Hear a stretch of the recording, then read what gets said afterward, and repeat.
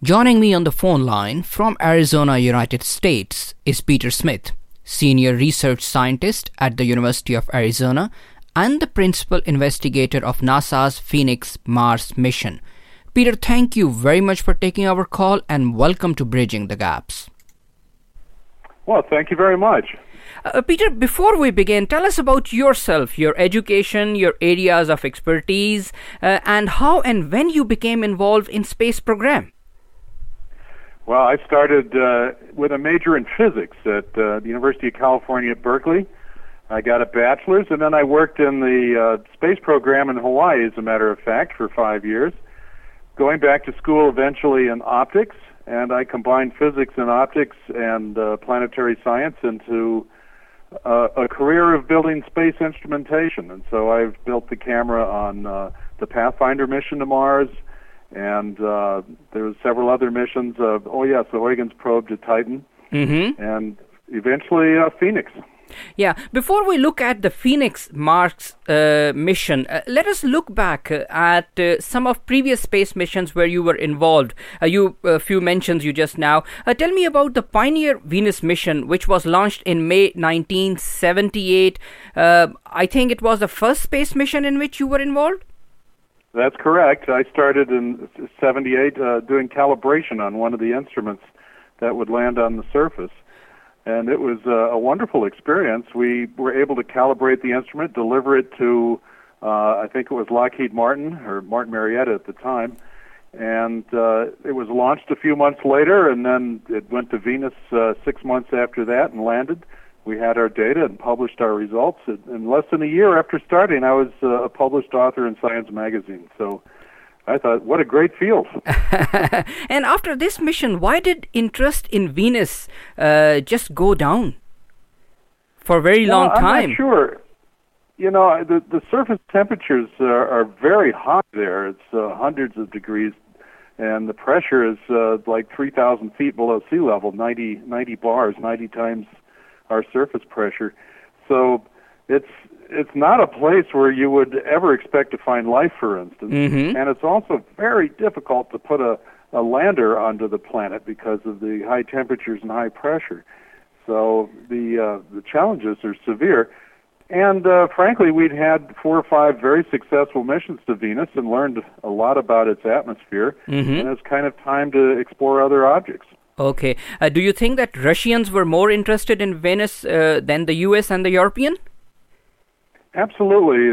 The Russians had very many missions. I don't remember the exact number, but it was probably close to 20. And that became, they sort of owned Venus, if you like, because they've done so much excellent research.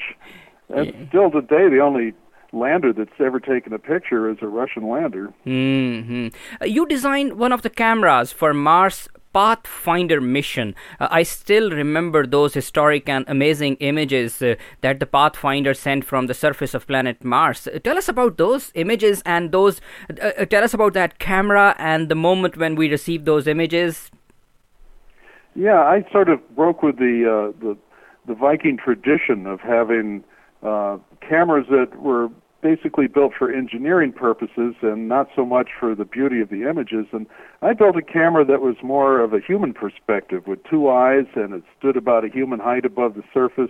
And this camera was able to give you pictures that made you actually feel like you're standing on the planet. And the excitement was that we could watch a rover moving around in the scene, going from rock to rock, and some days it would get hung up and we'd have to try and extract it off a pile of rocks, and it was quite an adventure. And the place looked a lot like Arizona, actually, Arizona without cactus.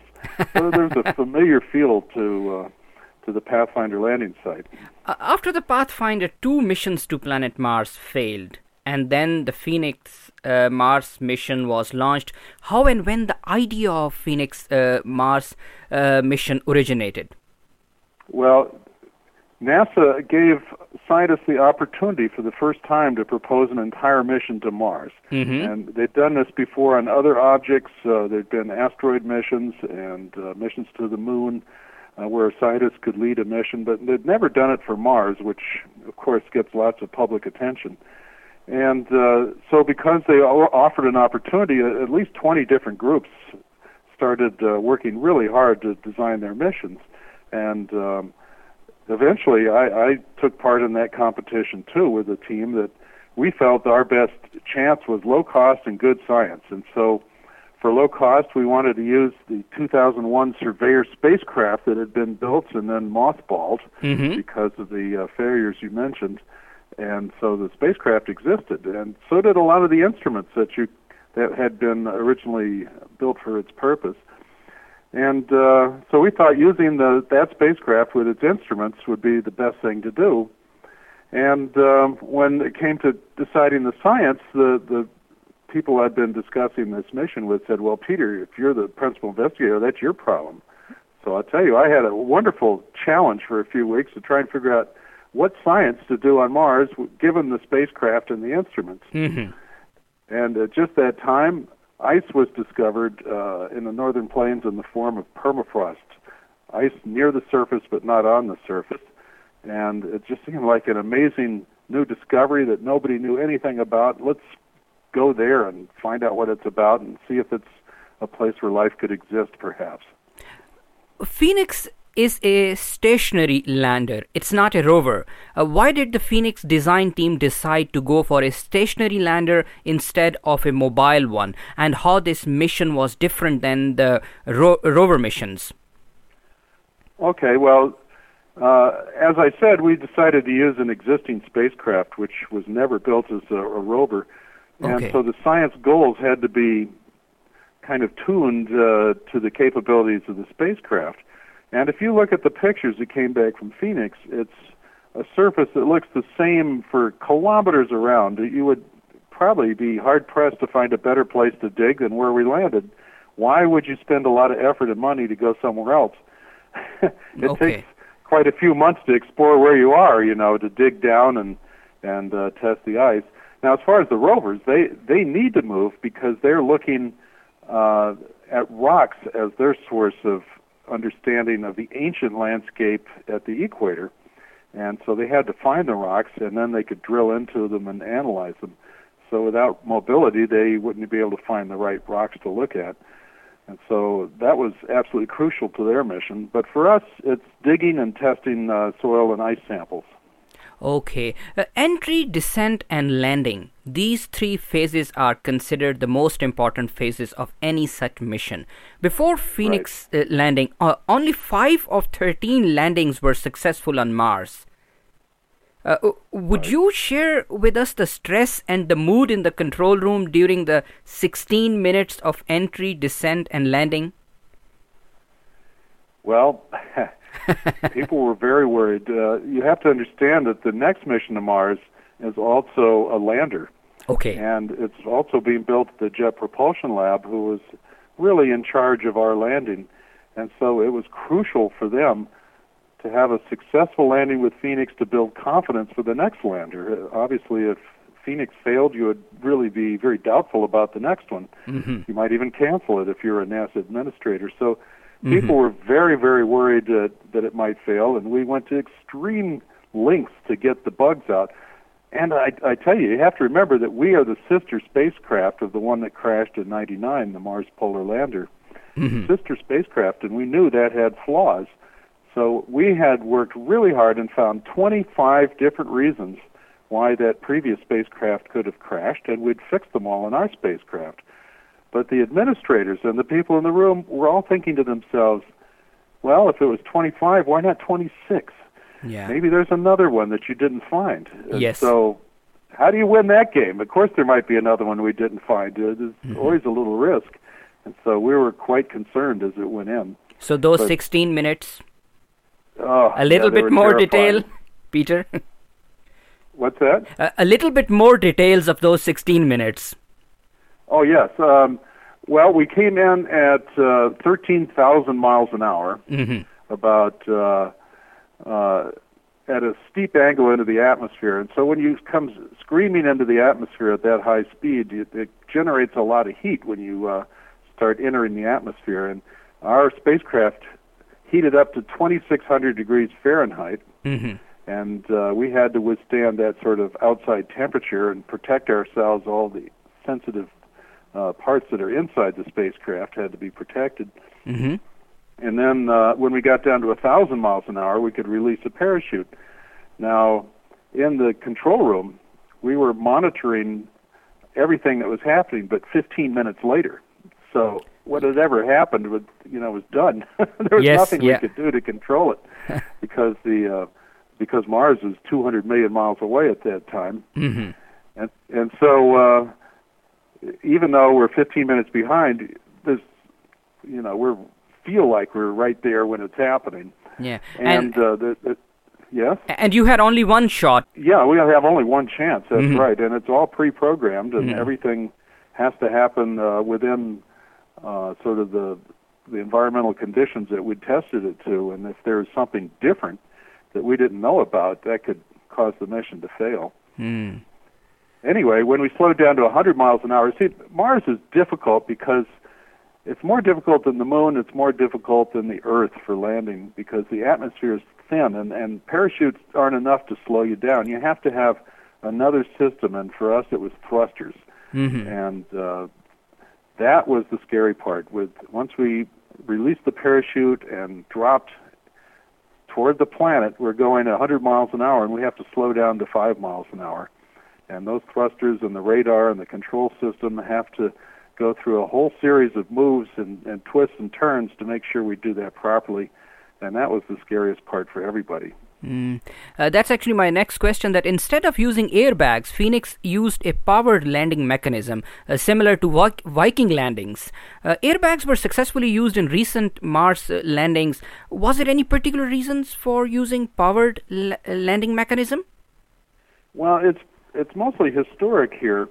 The spacecraft that we were using, as I said, was the sister spacecraft to Polar Lander. Okay. And they were built at the same time back in the 90s. Mm-hmm. And they had been designed and were under construction before Pathfinder successfully landed. Okay. So nobody knew that airbags was a good way to go. Mm-hmm. And the second thing is that we had a heavier lander than either Pathfinder or the rovers, and the airbags would have had to have been considerably bigger. Mm-hmm. And at some point, you're adding an awful lot of mass to add these airbags in, and it's counterproductive. You have to add so much mass, you have to take your science instruments off. So there's a trade-off, and we thought that really the proper way to do this was with thrusters. Phoenix landed near the northern polar region on Mars. One of the major objectives of Phoenix mission was whether this region of Mars could have supported and could still support life. Tell us about the techniques and the instruments used, and tell us about the findings in terms of finding life signs on Mars. Okay, so the first thing we're really wanting to do was find ice. Okay. Because we'd been told by the orbiter, which had very poor resolution, by the way, about the size of the state of Arizona, or maybe, 2 or 3 Englands. Mm-hmm. And we were told that in that region there would be ice, but we couldn't be certain it would be right under our lander. So finding ice was the number one thing. And then to see if it had ever melted was the second thing, because it's liquid water that creates a habitable environment. Mm-hmm. And so ice doesn't come with a label on it that gives you its history. You have to find some marker that tells you, and the marker we used is the soil chemistry. Okay. And we were lucky enough, after finding ice, to find that the soil had 5% calcium carbonate or limestone or chalk or, calcium carbonate. And calcium carbonate is formed through the action of liquid water dissolving carbon dioxide from the Martian atmosphere and making a weak acid which leaches calcium out of the rocks. That's how it forms. So it must have been liquid water at this site, and that was really an important beginning to trying to assess if this is a habitable place. We weren't able to tell if there was anything inhabiting it because we didn't have life detection instruments. We couldn't measure DNA, we couldn't measure proteins. All of those things were instruments that we're not ready to use until we know that this is the right place to do it. Otherwise, our instruments could return no data at all. So we were taking the first step. Mm-hmm. Other than the question of life, what were main objectives of the mission? we wanted to know the modern environment of Mars and the polar region. And the idea here is, by landing in one place, we're getting a really good idea of the entire polar environment.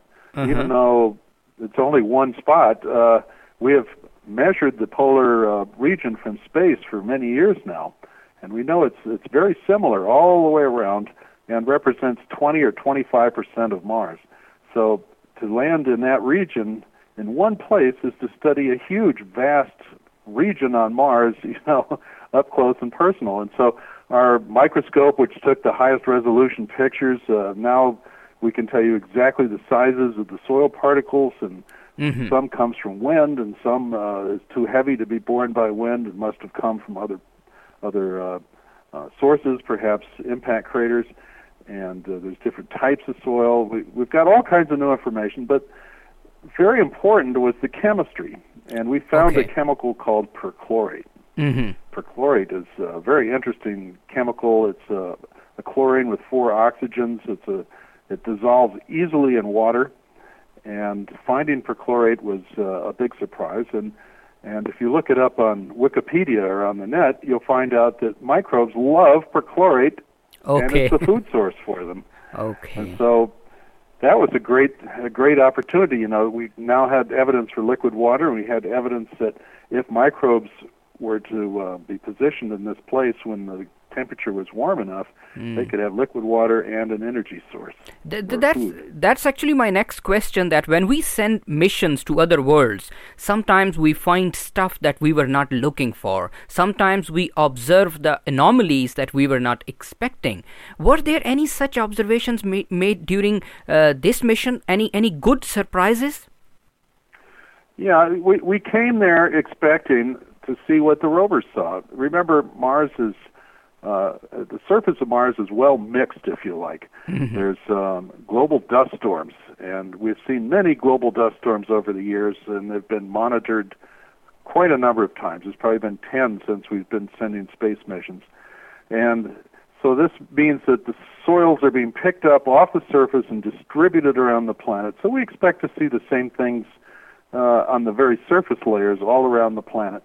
And so when the rover mission concluded that they were seeing very acidic environments with lots of sulfates and salts, and an ancient environment that was probably not very friendly to life. I mean, not that life is impossible there, but it's certainly not the kind of place you would expect it to originate.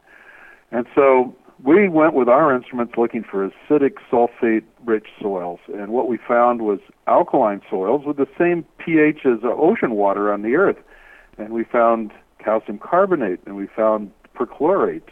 And so all these things are totally different than what we expected, very unusual. And finally, the biggest surprise of all was as we got later in our mission, it started snowing. Yes, and that is. The snow coming out of the clouds, and we could see frost on the ground, and it was kind of a very Earth-like place. During the primary mission, the Phoenix science team actually lived and worked on Mars time.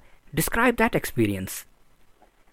Well, that's a very difficult thing. The human body is not geared for Mars time. I can guarantee you that. Mars time, a day on Mars is 24 hours and 37 minutes. And so that 37 minutes is close enough that it's almost like Earth time, but it's enough different that your body never quite adapts, and you're always in permanent jet lag. And so as we set our schedules 37 minutes later every day, it was true we got more sleep at night, but we never quite felt like we were on the Earth anymore. You started to feel Martian after a while.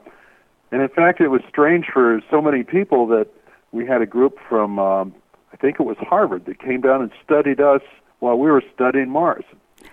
That's interesting. Yeah.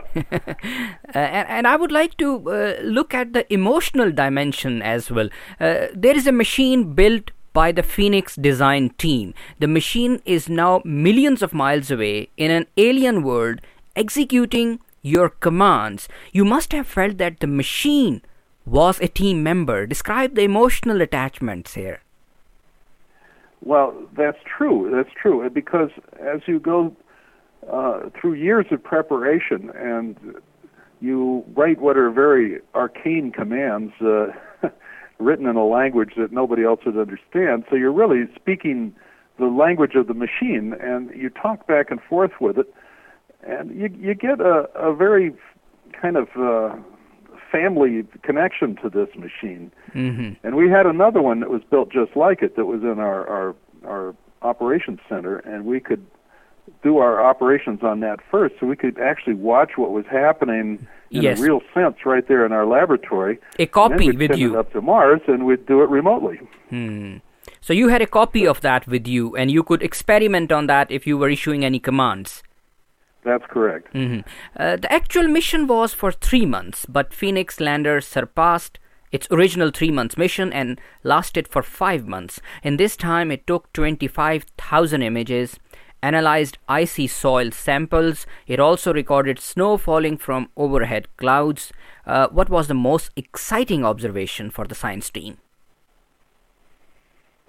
Well, I think it happened early in the mission. We landed, and with our first pictures, we could see the kind of sandy, maybe a little bit lumpy landscape going out around us. It's what's called patterned ground. It's just little hillocks, if you like, going out as far as you could see. And we could see no ice at all.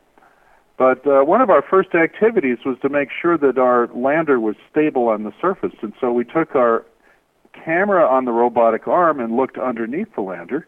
And the biggest surprise was that the thrusters, as we landed, had cleared the surface soil away and exposed the ice table for all to see. And it was so unexpected that we called that picture "Holy Cow" as we looked at it, because that was the reaction we all had, is who would have ever expected that? And it was a wonderful thing to know right in the first, I think it's the 6th day of the mission, that we would certainly have no trouble finding ice at this landing site. Do you consider this mission a major success? Do you think that the instruments performed well? Yeah, it is a major success, and I think we're still trying to understand the implications. In fact, we're writing somewhere around 25 or 30 papers right now based on all the data that's come back. And I think once the community has a chance to read these papers and digest what we're saying, that I think people will conclude this is a major success. Is the data sent by Phoenix still being analyzed, and still we may make interesting observations by further analyzing this data? Yes, it's still being analyzed. Our chemistry experiment was very complex, and we had another oven experiment that was also quite complex, and we're trying to reproduce the signals exactly the way we saw them on Mars inside our Earth laboratories so that we can feel comfortable in our interpretations. And some of the signals have not been interpreted yet, so I think there's more to come here. Okay. When we send such missions to other planets, is there any danger of sending micro life forms from Earth to other planets? Well, there certainly is, and we have a very strict policies about planetary protection. And we are very careful in reducing the number of microbes on the spacecraft, and those parts of the spacecraft that touch the surface, particularly the ice, that would be the robotic arm, have been absolutely sterilized and protected all the way to Mars. So we have gone to extreme lengths to make sure that we do not contaminate Mars with Earth microbes. Okay, let us try to look into the future now. Are we almost there? Are we ready to send first human mission to Mars? Well, I think we have the technology, and many people have the desire. As you might guess, it's quite expensive, and we haven't got our launch vehicles back that we used to have in the Apollo era. We had the Saturn V back then, and now we're rebuilding something called Ares that will be able to carry humans out of Earth orbit. And until we build those spacecraft and test them, and I think the first test destinations will be the moon, once we get comfortable with those and feel like we can protect astronauts, then I'm sure our next goal will be Mars, and I can't predict when, maybe 2030, 2050, somewhere in there. And do you think that these missions will be just fact-finding trips or the beginning of permanent settlements? Well, I think the first one is going to be a voyage of exploration and proof of concept that you can really do it, and you can. There will be a lot of lessons that we learn in the first mission, and so you want to really understand what you did wrong and correct all those problems before you undertake, say, colonization. And for colonization, you're really going to have to find a good water source, and perhaps you'll be digging a well down to an underground aquifer, or who knows just how they'll do it, but you really have to have a water source. Without water, you can't survive for very long. I would like to touch upon your recent comments. Please correct me if I'm wrong. You say in your recent comments that, in your opinion, in 10 years' time, we will find life out there. So I have two questions. First of all, do you strongly believe that there is life out there? Secondly, why within 10 years? Are we very close? Do we have some clues? I think we do. I think, it's hard to predict the future, and the 10 years may certainly be wrong, but the point is, very soon, I think we're going to be making these discoveries. And the reason I say that is, a number of years ago, in the 80s, I was heavily involved in looking for planets around other stars, and none had been found, although most people thought they were there. Mm-hmm. And then, all of a sudden, one was discovered in the early 90s, and now there's 300 of them known. Yes. So you could kind of see that a breakthrough was coming. And I feel the same way now about life signatures and the possibilities of life. We now have 300 planets we know about and other stars, and we have a new spacecraft out called Kepler that's looking at them very closely and trying to interpret them and learn more about them. And then we have other big telescopes and the technologies developing for looking at biosignatures in their atmospheres. And on Mars, we're seeing something very interesting. We're seeing that methane is coming out of apparently, some sort of fractures in the ground. Okay. Why is methane coming into the atmosphere out of the surface of Mars? And to tell if that's a biosignature, the next step is to look at the isotopic ratios of carbon, 12 to 13. And biosignatures have a very unique C12 to C13 ratio. And so I think that'll happen in the next 10 years. So I think we're really close in a lot of directions. The Mars Science Lab, the next missions to Mars are all focused on life signatures. It seems to me we're getting awfully close, and I just think people should be prepared that this could happen soon. Yeah, that's actually my next question, that if we find life out there anywhere in the universe, do you think it will immediately be made public, or do you think its social implications would be evaluated first and then it may be made public? I don't think so. This methane discovery is published in Science magazine and has all kinds of implications for life. I don't notice anybody hiding it. If we had found any signatures related to life with Phoenix, they would have been immediately available. And I think the same will be true of the Mars Science Laboratory. These are public missions paid by taxpayer money, and it's our obligation to make sure that everybody is up to speed on what we're doing. And my experience is we don't hide things in NASA in any of the missions I've been on. We're not very good at hiding things. We're pretty good at explaining them, so it's best just to tell everybody right away. You were involved in this mission to Titan also? Yes. Titan seems very interesting place. Oh, it's a fabulously interesting place. It's a small moon. It's smaller than our moon, and yet, well, maybe it's a little larger, but it's got a thick atmosphere, 5 times the density of the Earth's atmosphere, very thick, and it's a nitrogen atmosphere with a small amount of methane. And it's that methane that makes it a really interesting place because it creates clouds. There's actually methane rain. There's methane lakes. It's starting to look like a real kind of place, you know. The only problem is if you're looking for life signatures, it's devilishly cold. Okay. It's like the temperature of liquid nitrogen. So, you know, you just have to be very, very careful and you know, thinking that it's a place for life, but it's sure an exciting place to study. We found rivers there and lakes and mountains and all kinds of interesting things. Even apparently cryovolcanoes that are spewing out very cold cold vapors and lavas. Exciting times ahead in space exploration. Peter Smith, Principal Investigator of NASA's Phoenix Mars mission. Thank you very much for being with us. It's been a pleasure having you on the show. Well, thanks for having me. It's been a fun time. Thanks and goodbye.